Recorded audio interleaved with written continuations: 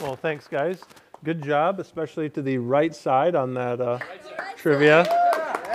Though I think we probably all can take away from that we could do a little more reading in the historical books of the Old Testament. Somebody from the left side pass them out. Thanks. Yeah, those trivia things are fun. Sometimes, it may not seem super relevant to know whose father Jezebel was, but it's good when you can pay attention and kind of bring those things together. And sometimes you'll find things that look like trivia, and actually they're not so trivial. There's actually connections that you can make from those. So it's good to always be paying attention and asking good questions when you're reading. So how many of you have ever been in a situation where you had a problem, there's a situation, and you knew what you needed to do, but you didn't have much of a clue how you were going to do it? Ever been there? Yeah, when I was in junior high and high school, I worked with my dad. We would remodel houses. And one of the things that we do, not very often, but occasionally was, we got extras? Awesome, thank you. We would put up drywall. And we wouldn't put up, might usually be small areas. We'd knock out a wall, put up a little edge. And drywalling, if you haven't done it before, it's kind of tricky because you put up the drywall, but then you got to kind of make it look all smooth and nice. So that takes, a little finesse. You got to put the mud on, then you got to sponge it down, and then you got to sand it down. And if you're like me and you don't know what you're doing, you put some mud on, you sponge it, you sand it, just to try to get it all smooth, and then you find out that you sponged and sanded off all the mud. So then you go back, you put more mud on, and you sponge it, and you kind of do this repeating process. And that's what happens when I knew what to do. It's pretty simple. Put the mud on, sponge it, sand it, make it nice and smooth. Didn't have a clue how to do it. And so because of that, it kind of just went in circles. Well, the Christian life can be like that.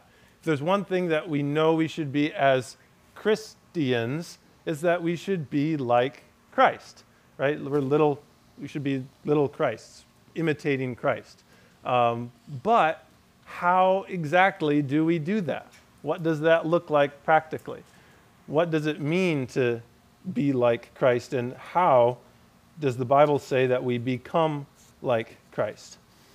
If we're not careful and we don't know what we're doing, we'll be like myself trying to put up drywall mud. We'll be just going in circles. We won't make much progress, and we'll end up frustrating ourselves. There'll be a lot of activity. We'll be doing a lot of stuff, but we won't actually be becoming more like Christ. And God knew that we needed to know how to become like Christ. And so he taught us through the Apostle Paul in Colossians chapter 2, verses 16 through 3:11. He's going to give us 3 implications of union with Christ for becoming like Christ. This is a big section, but I want you guys to see the big picture here. Because sometimes we can get so lost in the details that we lose the big picture of, okay, how do we actually become like Christ? And we're going to see that and how it flows out of our union with Christ. But before we get quite there, we need to get a little bit of a running start in the book of Colossians. The book of Colossians was written by the Apostle Paul to the church in Colossae because he was burdened that the people there weren't becoming like Christ. They weren't becoming mature in Christ. And he saw that there were different false views about how you become like Christ. And the people were beginning to take those in, and they're beginning to try to follow those. And so they're trying to become like Christ the wrong way. And he was burdened that they were going to lose out on actually becoming like Christ. Now, what's our big college word for becoming like Christ? Becoming holy. Sanctification, exactly. So sanctification, that just means becoming more like Jesus, becoming more holy. So in chapter 2 of Colossians, verses 8 through 15, Paul has just established the glorious things that Christ has accomplished for us by our union with him by faith. These are things that if you've been with us this semester in D groups on Wednesday nights, you'll be familiar with these things because they've been a lot of what we've been going through chapter by chapter in that book. What has Christ accomplished for us, and what do we have by believing in him? So just to summarize, we see in these verses that in Christ we've been filled. In him our sinful nature has been cut out because we've been united in his death and his burial. In him we were raised by faith from the dead and made alive with him so we can now live to God. He forgave us all of our sins by removing them and by paying for them on the cross, and he triumphed over Satan and his forces who had held us captive as unbelievers. So Paul told the Colossians all that wonderful truth about God's grace and his saving us for a very specific reason. And that reason is that they would know, what does that mean, all that wonderful truth about the gospel, about how we're saved? What does that mean for how we live as Christians? What does that mean for how we become like Christ? And so we're going to see here in the end of chapter 2, we're going to see a whole bunch of ways that you don't become like Christ. These are wrong views that we learn from other people, we learn from teachers, or maybe they're attractive to us, and so we gravitate toward those. But they're ways that won't actually make us like Christ. Then in chapter 3, we're going to see how we actually do become like Christ. So I want you to look at chapter 2, verse 16, and what's the first word there? Therefore. Exactly. Now look at chapter 3, verse 1. What's the first word? Since, or depending on your translation, therefore. It's the same word. And then you can probably guess now, chapter 3, verse 5, the first word is therefore. So all of these three things are therefore. That introduces something that means, okay, because of what happened before, there's something that means. And so we're going to find three things that it means. We got three therefores, and that's going to kind of break up our text this morning. So the first is going to be a therefore, because you've been united with Christ. Therefore, all these ways of becoming like Christ, they don't actually work. They're not true. Then we're going to find two things in chapter 3, where because you've been united with Christ, this is how you do become actually like Christ. So, with that, we're going to get into these three implications of union with Christ for becoming like Christ. And the first one is, like I said in chapter 2, and is not by humanly wise methods. That first blank, not by humanly wise methods. There's a lot of things that look like they're wise. They look like they're actually going to bring us to Christ-likeness, but they won't. So let's read the text in chapter 2, verses 16 to 23. Therefore, no one is to act as your judge in regard to food or drink, or in respect to a festival or a new moon or a Sabbath day, things which are a mere shadow of what is to come, but the substance belongs to Christ. Let no one keep defrauding you of your prize by delighting in self-abasement and the worship of angels, taking his stand on visions he has seen, inflated without cause by his fleshly mind, and not holding fast to the head, from whom the entire body, being supplied and held together by the joints and ligaments, grows with a growth which is from God. If you have died with Christ to the elementary principles of the world, why, as if you were living in the world, do you submit yourselves to decrees such as do not handle, do not taste, do not touch, which all refer to things destined to perish with use, in accordance with the commandments and teachings of men? These are matters which have, to be sure, the appearance of wisdom in self-made religion and self-abasement and severe treatment of the body, but are of no value against fleshly indulgence. So Paul goes after all kinds of wrong things, wrong thinking about how you become like Christ here in these verses. Looking at the beginning of verse 16, we see that no one is to act as your judge. At the beginning of verse 18, we see let no one keep defrauding you of your prize. In verse 20, if you have died with Christ, the elementary principles of the world, do not submit yourself to decrees. So he's concerned there's these teachers that are teaching wrong ways of becoming like Christ, and he's burdened that you guys are going to fall prey to this, and then you're not going to actually become like Christ. So we'll look especially at verse 18 just to see the burden of Paul in this passage, because he gets very clear with this term, let no one keep defrauding you of your prize. It's a very specific term, and it's a sports term. So I played basketball junior high and into high school, and so I'll kind of use that as the analogy. So let's imagine my team never got very far in our league's tournament. But let's just imagine that you're on a team, and they did make it. You're in the final game, and You're kind of coming to the end of the game. You're down by 2 points. The set clock is ticking down.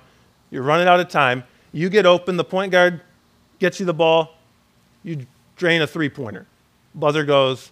You won the game. You're excited. You're celebrating with your team. You've won the championship. There's the trophy. The prize is yours. But then a ref comes up with some technicality. And he says, well, because the league's rules are that you need to keep your jersey tucked into your shorts. And as you were making that three-pointer, just the corner of it came untucked a little bit. And so you violated the league's rules, and so that three-pointer doesn't count, so you actually lose. What just happened there? The referee made a decision based on this ridiculous technicality, and so rather than winning the game, you've now lost the game, and you've lost the prize of victory. So what does that teach us about what Paul's saying about sanctification? He's saying that someone might do that. Someone might take your prize of victory that you would win by faith in Christ, and they're going to make some technicality and rule, and they're going to steal that from you because of convincing you of some wrong way of sanctification. Sorry about the microphone. Trying to get that here. Is that better, James? All right. So what's the prize that Paul is talking about? Now, one possibility was that it's our salvation. But that really wouldn't make sense because we know we can't lose our salvation, and that's not what we see in the context. It's not our glorification. We know that if we are true believers, Christ will bring us all the way. As we saw in D groups this past week, we will be made like Christ. But what Paul's concerned about is that you not grow the growth that's from God. You see that in verse 19. So we could really sum this whole section up as don't get snookered out of your sanctification. Don't let some wrong idea about how you become like Jesus make you try some wrong way and then not actually get sanctified and get cheated out of that prize of Christ-likeness that you really ought to have by faith in Christ.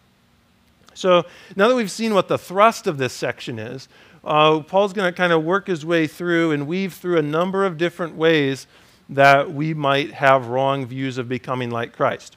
The first we see is legalism. We could say sanctification by symbols. That's your letter or subpoint A. And Paul just kind of weaves these through here. And in this one we could say sanctification by symbols, or if you like, sanctification by shadows. You see in verse 16 that there's these people that are acting as their judge. They're judging them in respect to this list of things that is all concerned with regulations that God gave for the people in the Old Testament, the people of Israel, that were intended to point them to Christ. Paul says they were shadows. And just like if there's an object and the light's behind it, it's going to cast a shadow, and when you look at that shadow, you're going to get an idea of what the object looks like. But when the light moves in front of the object, now the shadow's gone. You don't need it anymore because now with the light in front of the object, you can see the object itself clearly. And that's what those kinds of things were.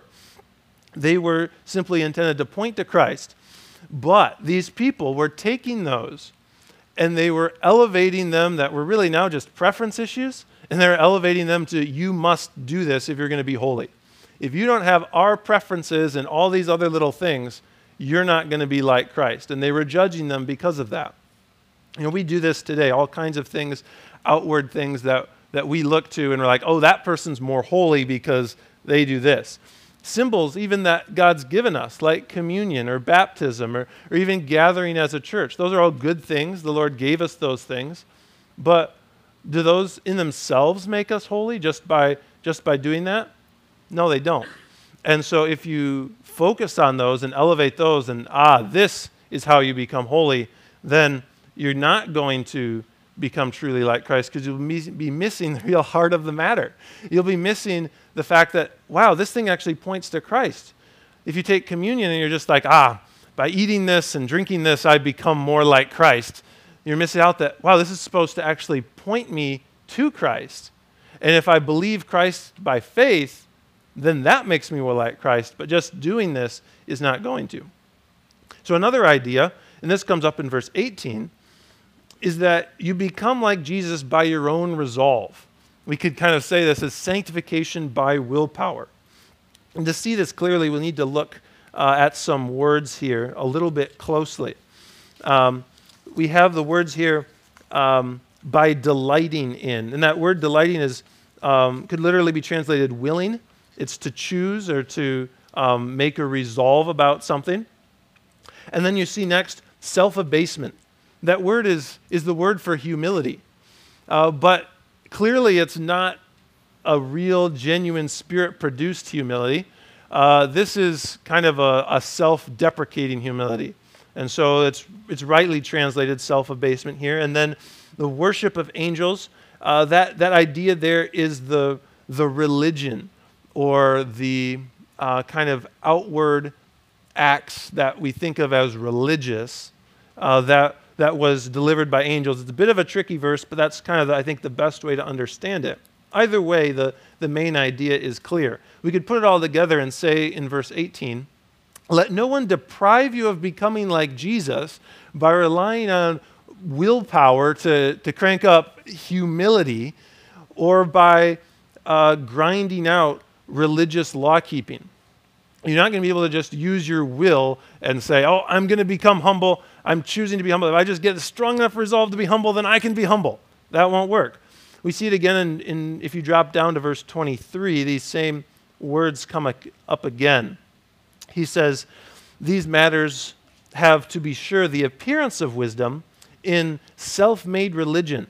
That's actually a compound word. The first half of that is that word we saw in verse 18 of delighting or willing.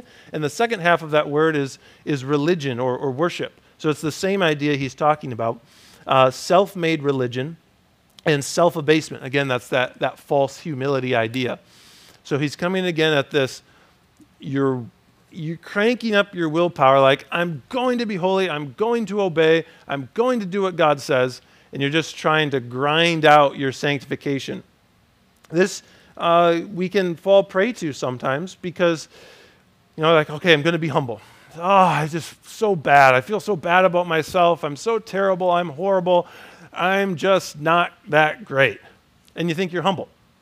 But what word in that little line of thought that I gave you, what word came up the most? I. And true humility is when we're not focused on ourselves. The false humility is ultimately focused on self because you're just like, oh, I'm so bad. I'm so terrible. I'm worthless. I'm no good. And you can get there by just willpower. But to get to the true power of humility, that takes the Spirit's strength. We get into the power of willpower religion too, especially in a church like ours, a context like ours, we emphasize the need to be holy, the need to live a righteous life. And if you're not careful, you can get the idea, well, okay, I need to be holy, I need to live a righteous life, so I just need to just really get a resolve to do that. That's not bad. It's good to be resolved to obey. But if you imagine that that's where the power is going to come from, if your ability to obey is going to come from your ability to resolve to obey, then you're going to find yourself misled and you won't truly become like Christ. Now, verse 18, if we continue on there, we're going to see another way that you can be snookered out of your prize of sanctification, and that would be experimentalism, sanctification by feelings. So we've seen a sanctification that's by symbols. We've seen a sanctification by willpower, and now we have a sanctification by feeling. And this is what he says when he talks about taking his stand on visions, or what he has seen, literally. The ESV says, making careful searching and inquiring into what he has seen. The idea here, which is wrong, is that you can become like Jesus by the things you experience. I had this really intense feeling of closeness with God the other day, and if I can just hang on to that feeling of that experience of closeness with God, if I can just continue that so I always have that feeling of closeness with God, then I'll be like Jesus. This is very common today, especially I think among people in your and in my generations, where we think that if I can just get these feelings and have these feelings of just contrition before God, or just these feelings of the greatness of God, and just be awed by that and hang on to those experiences, then I'll be like Christ. Well, there's nothing wrong with those feelings. They may be a great gift from God that he may give you a time of close communion with him. But to rely on that as power for sanctification is a recipe for disaster. You'll be back like me drywalling, and you'll be trying to put mud on. You'll think, this is going to make me like Christ. And then you'll find that didn't work. And it'll put you in a cycle of just trying and having all this effort. It looks like a lot's going on, but nothing truly is happening. To use the analogy of a car, our temptation is to make our feelings and what we've experienced to be the engine or the steering wheel that drives it and that controls it, when in reality our feelings should be more like the cushions in the seat. That they are great, they're a benefit. I love that there's cushions. It'd be kind of a bumpy ride and little hard to stand much of a long drive if there wasn't for that. But those can't be in the drivetrain.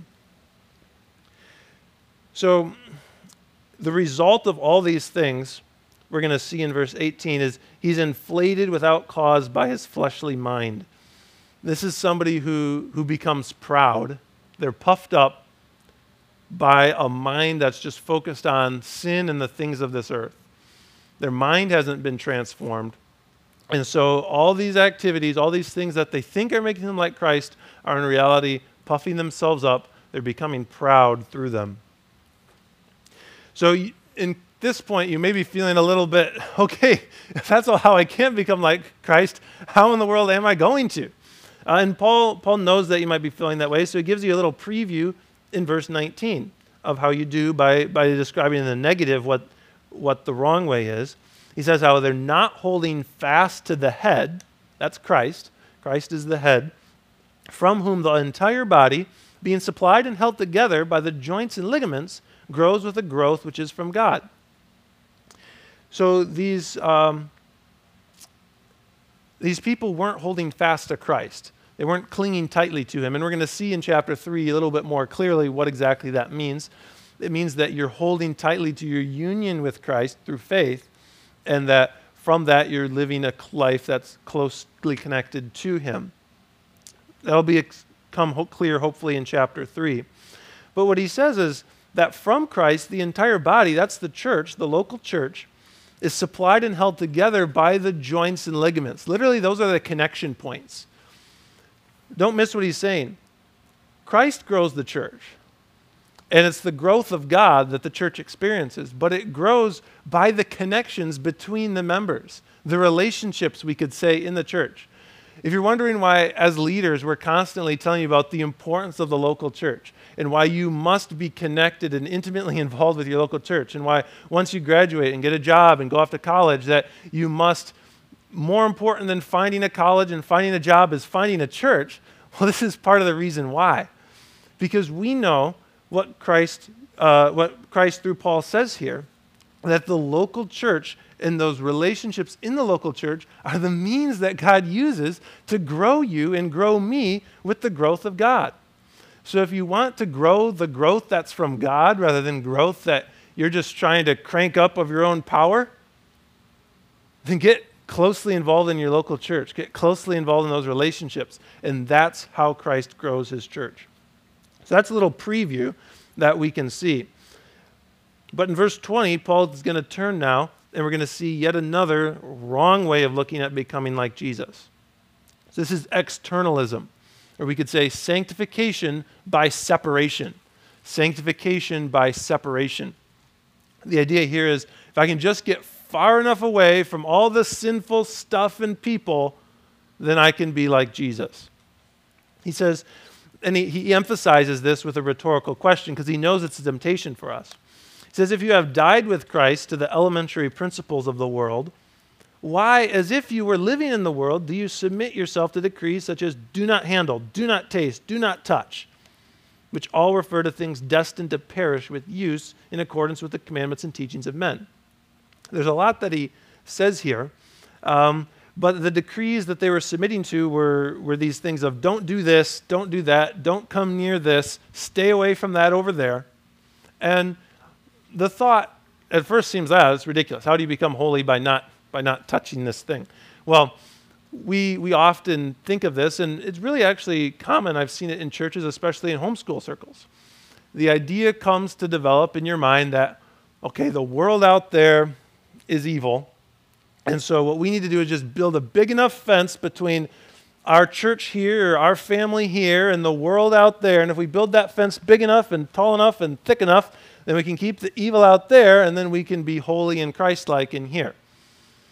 Well, what does that miss? Where does evil come from? It's come from your heart.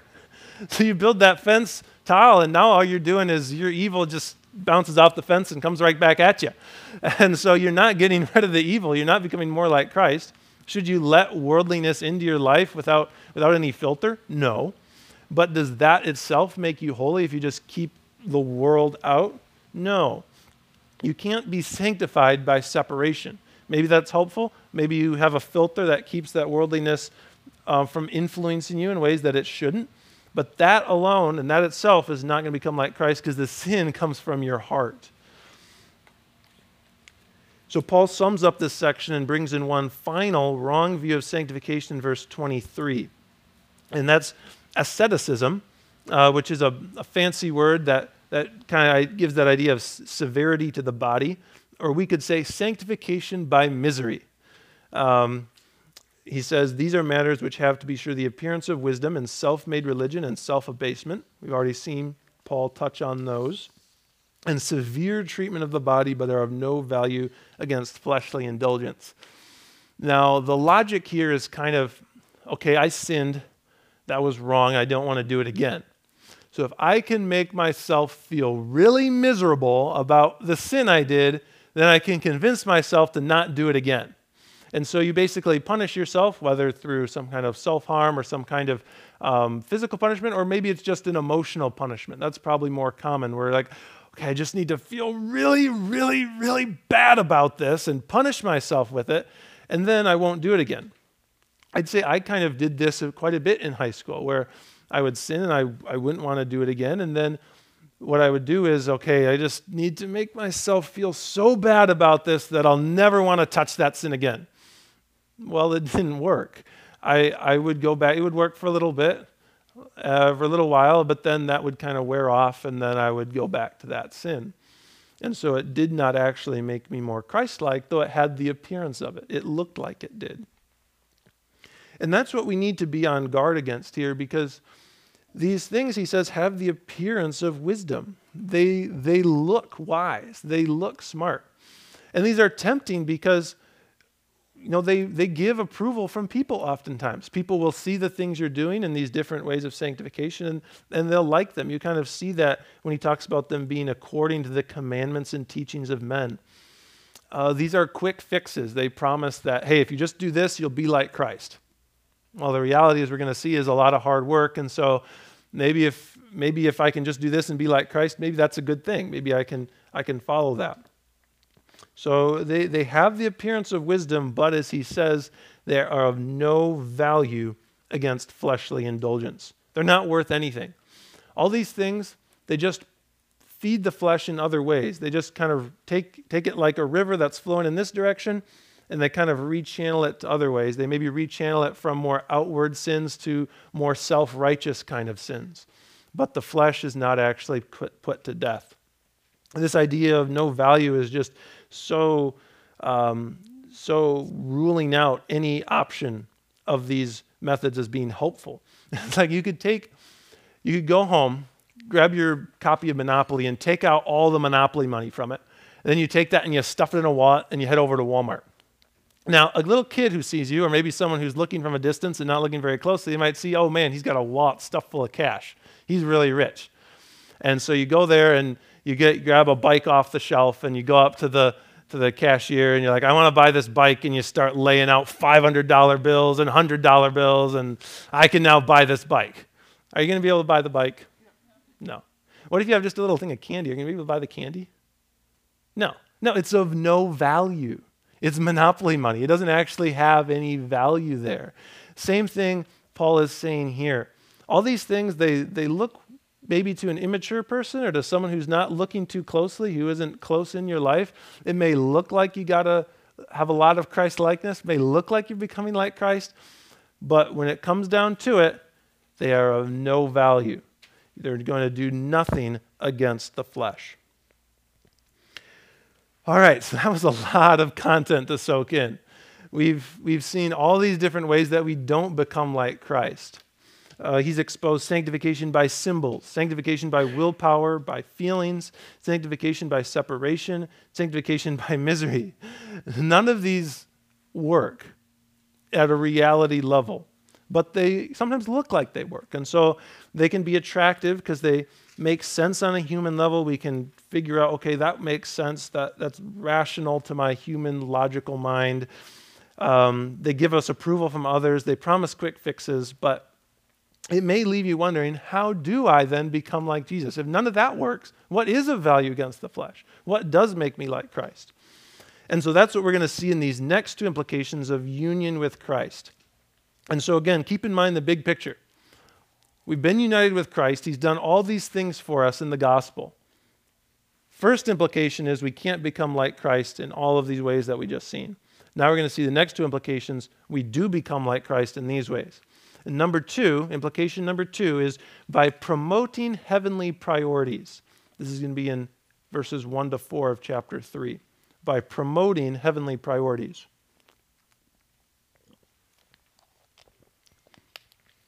So he says, therefore, again, that's tying back to what Christ has done for us in the gospel and how we received it by faith.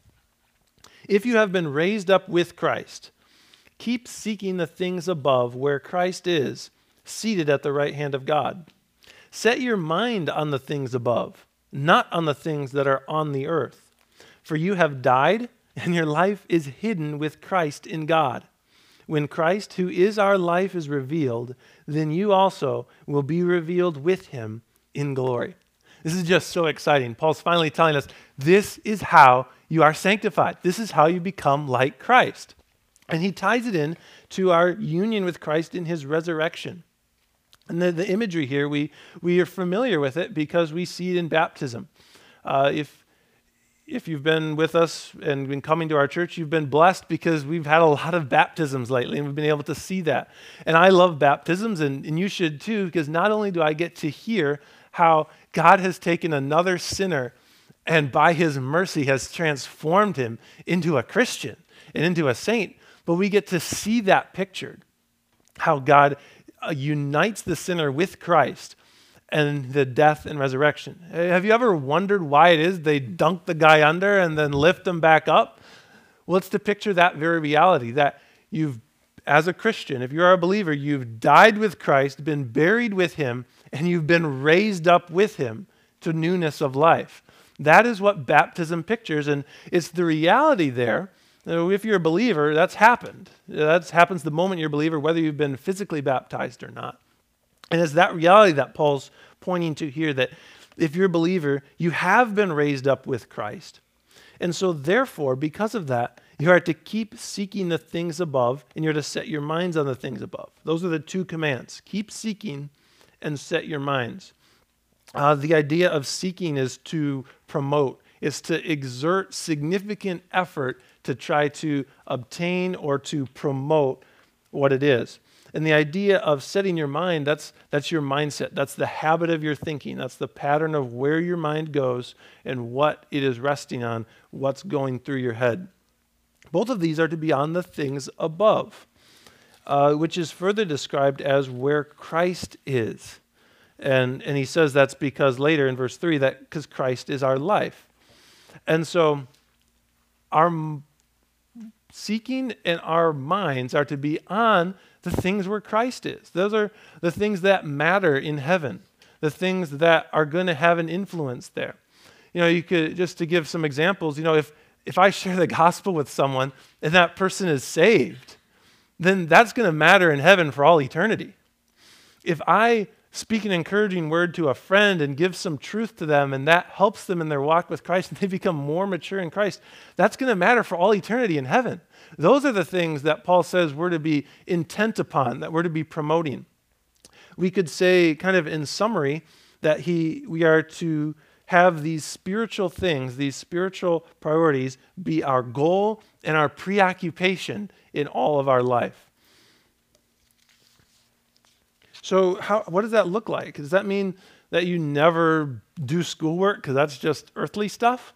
No, Paul's going to make that clear in the rest of the chapter, how this plays out in all of our relationships. But, are you doing schoolwork? Well, you need to be doing that with a heavenly preoccupation and a heavenly priority, a heavenly goal.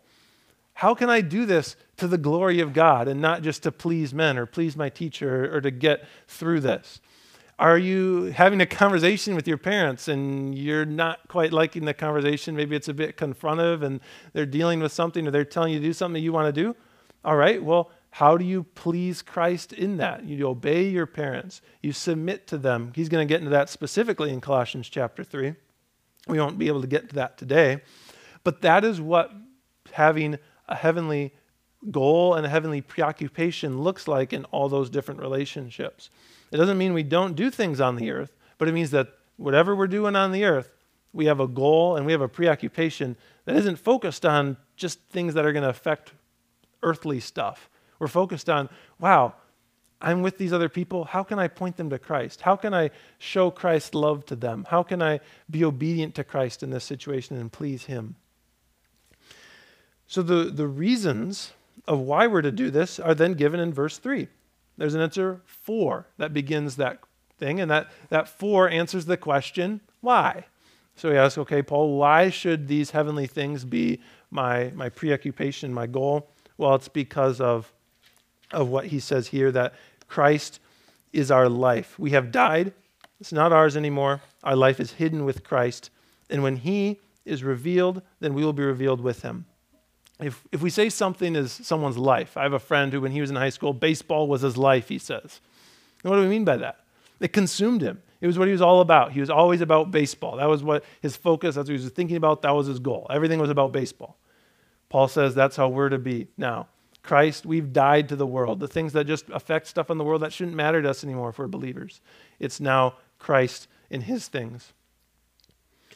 So if this is true, that Christ is going to be revealed and we're going to be united with him in his glorification, when all the earth sees, and it's no longer by faith that we know that Christ was raised from the dead, but everyone can see there's Christ risen from the dead, and we're going to be there with him in his glory, and that should cause us to pull all of our energies into harness in order to have these heavenly goals and priorities.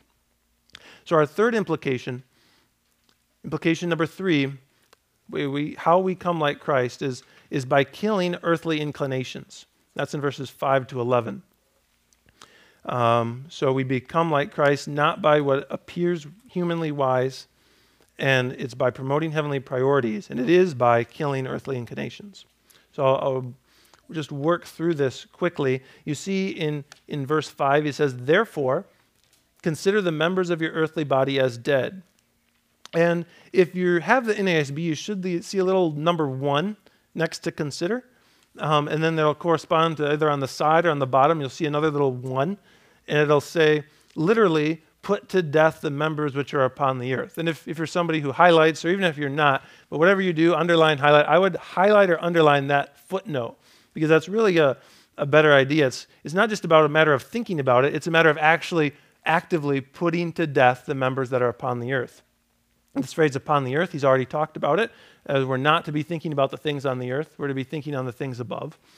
And so these parts of us that are intent upon the earth, we need to be putting those to death, he says. Paul gives examples of this he gives some lists in verse 5 and verse 8. The first list in verse 5 is kind of on a family of sins. They aren't random lists. They're about families of sins that are all connected to each other. In list 5, he's talking about sexual sin. In verse 8, he's talking about sins of anger. In the first list, he works from the outward manifestation of sin to the inward heart motivations. In the second list, he works backward from the inward heart attitudes to the outward manifestations. And so you can see how in verse 5, he works from immorality all the way down to greed or covetousness, which is idolatry. That's the foundation of sexual sin, is a wanting more, a covetousness, which he says is idolatry. Then you look in verse 8, and we have these sins of anger, and it starts with anger. That's a disposition or attitude of anger. And then it comes out all the way into these fruits of anger, of slander and abusive speech or evil talking that come out of our mouths. So what's Paul trying to teach us with these lists? That they work from the outward to the inward, and then the next list from the inward to the outward. He's saying that if we want to kill sin, we can't just kill the outward and not deal with the inward. It's not going to work. We have to kill it down to the root desires and heart motivations. My in-laws have a lemon tree in their backyard. And let's just say they were redoing their backyard and they want me to say, okay, Daniel, we want you to get rid of that fruit tree. Just kill it. I'm like, all right, that sounds like fun. Great task. I'm going to go kill that tree. So I go in and I pull off all the lemons. And then I just throw them on the ground and I'm smashing them. I'm stomping the lemons. Is that going to kill the tree? No. Okay, that didn't do it. The tree's still alive. Okay, now I go and I take all the blossoms that aren't lemons yet, and I know they're gonna become fruit later. So I pull off all the blossoms and I tear them apart. I rip them to shreds, and there, done. All right, I'm done. No, the tree's still there, right? Okay, well, let's pull off all the leaves. Okay, so I pull all the leaves off the tree, and then I do all that. Is the tree still there? Yes. Now, I don't know if maybe I can cut off some branches. I don't know, do lemon trees, do they grow back if you get down to the stump? Not all trees do. Some trees do. Okay, they do. Perfect. Well, so let's say I did, and I take a chainsaw. All right, I'm really going after this thing. I take it, and I cut it down to the ground. Boom, the tree's gone. But what is there underneath the ground? There's a whole root system that typically that's even more in volume and mass than everything that you can see above. You can't see it, but it's there. Same kind of thing with our sins. We can't kill sin if we're just taking the fruit and stomping that up. That's not doing anything. We got to go down. And so we work down from those outward manifestations.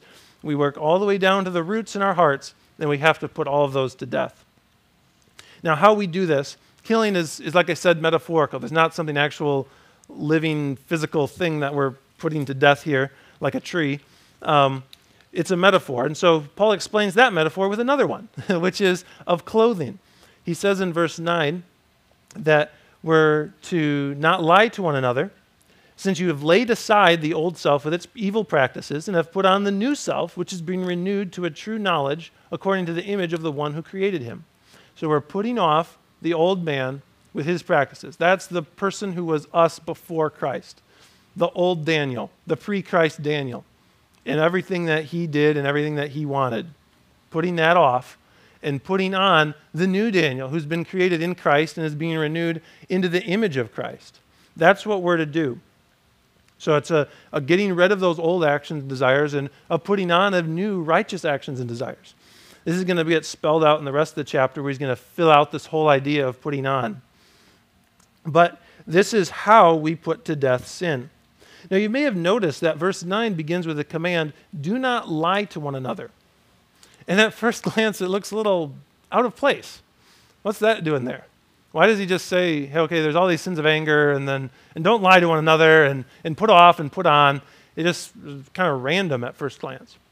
Well, I believe that what Paul's actually doing there is he's highlighting the importance of truth-telling in this process of killing sin, of putting off and putting on. Think about it. If you go to the doctor because you have really bad pain, you go to the doctor and say, Doc, I need help. And then you go and he starts asking you about your symptoms and you just lie. Your symptoms, it's down here, and you say, oh, it's up in my shoulder. Is that going to help him be helpful to you? No. Is he going to be able to help you much? No. He's not going to help you because you're lying about your sin. Or you could just even not go and just, someone sees you like, man, it looks like you're in pain. Oh, no, I'm good. I'm not in any pain. I'm fine. Well, that's not going to have someone help you. You're not going to be helped in whatever medical problem you have. Same thing with sin. If we're lying to one another, if we're not actively telling the truth about what is going on in our hearts to one another, if you're not doing that with your parents, if you're not doing that with your leaders, then how are you going to grow together? How are those relationships in the body of the church going to be used as means for God to grow you if you're lying and not telling the truth? So this is just a key area, and that's why Paul highlights it here. Well, as verse 11 points out, one of the great results of becoming more and more like Jesus is that the distinctions that used to characterize us, they don't anymore, because we're all becoming like Christ. We're all being sanctified. And so he points out all this list of distinctions. We could say, whether you're homeschooled or public schooled, whatever your religious background, whether you come from a Christian family, a non-Christian family, whether you're cool or nerdy, whether you're a geek or you're athletic, all these distinctions, and let's be honest, in junior high and high school, the human heart makes a lot of those distinctions. Oh, this person's athletic, this person's overweight, this person looks pretty, this person doesn't, this person's cool, this person's not, this person's into music, this person's into sports. We make all these distinctions and we divide off from our friends by them. But Paul says none of that should be true in the body because you're all becoming like Christ. If you're a believer, you should be looking more and more like Christ. And the believer next to you should also be looking more and more like Christ. So you don't look like the old you look like the new you, which is Christ, which means if you're all looking like Christ, then all those distinctions, they're gone. Their basis has been brought out. As he says at the end, Christ is all and in all. It's all Christ. And so if I'm looking more and more like Christ and I see someone else who's really different from me and he or she is looking more and more like Christ, then those distinctions, they don't matter. And so that is how Paul says we become like Christ. We have our focus on, and our goal, our preoccupation be those things that are heavenly. That's the consuming desire of our thoughts. And we put to death the evil practices all the way down from the outward to the inward, all the way down to the heart motives.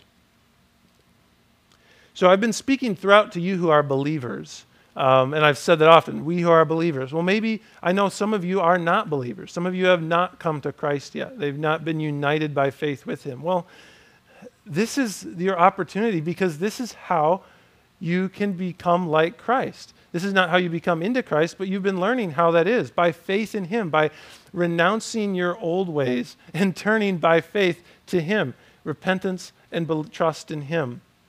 If you're not in Christ, all you have is all those things we saw in chapter 2. That's all you got. It's just outward. It just is hard work, and you're not going to actually get anywhere with it. Maybe you're someone who you maybe think you're a believer, but those things that you're looking to as fruit that you think is giving you assurance, maybe if you look at those closely, those are all chapter 2 things. Those are all things that aren't actually sanctification. They can look like it, but it's not the real deal.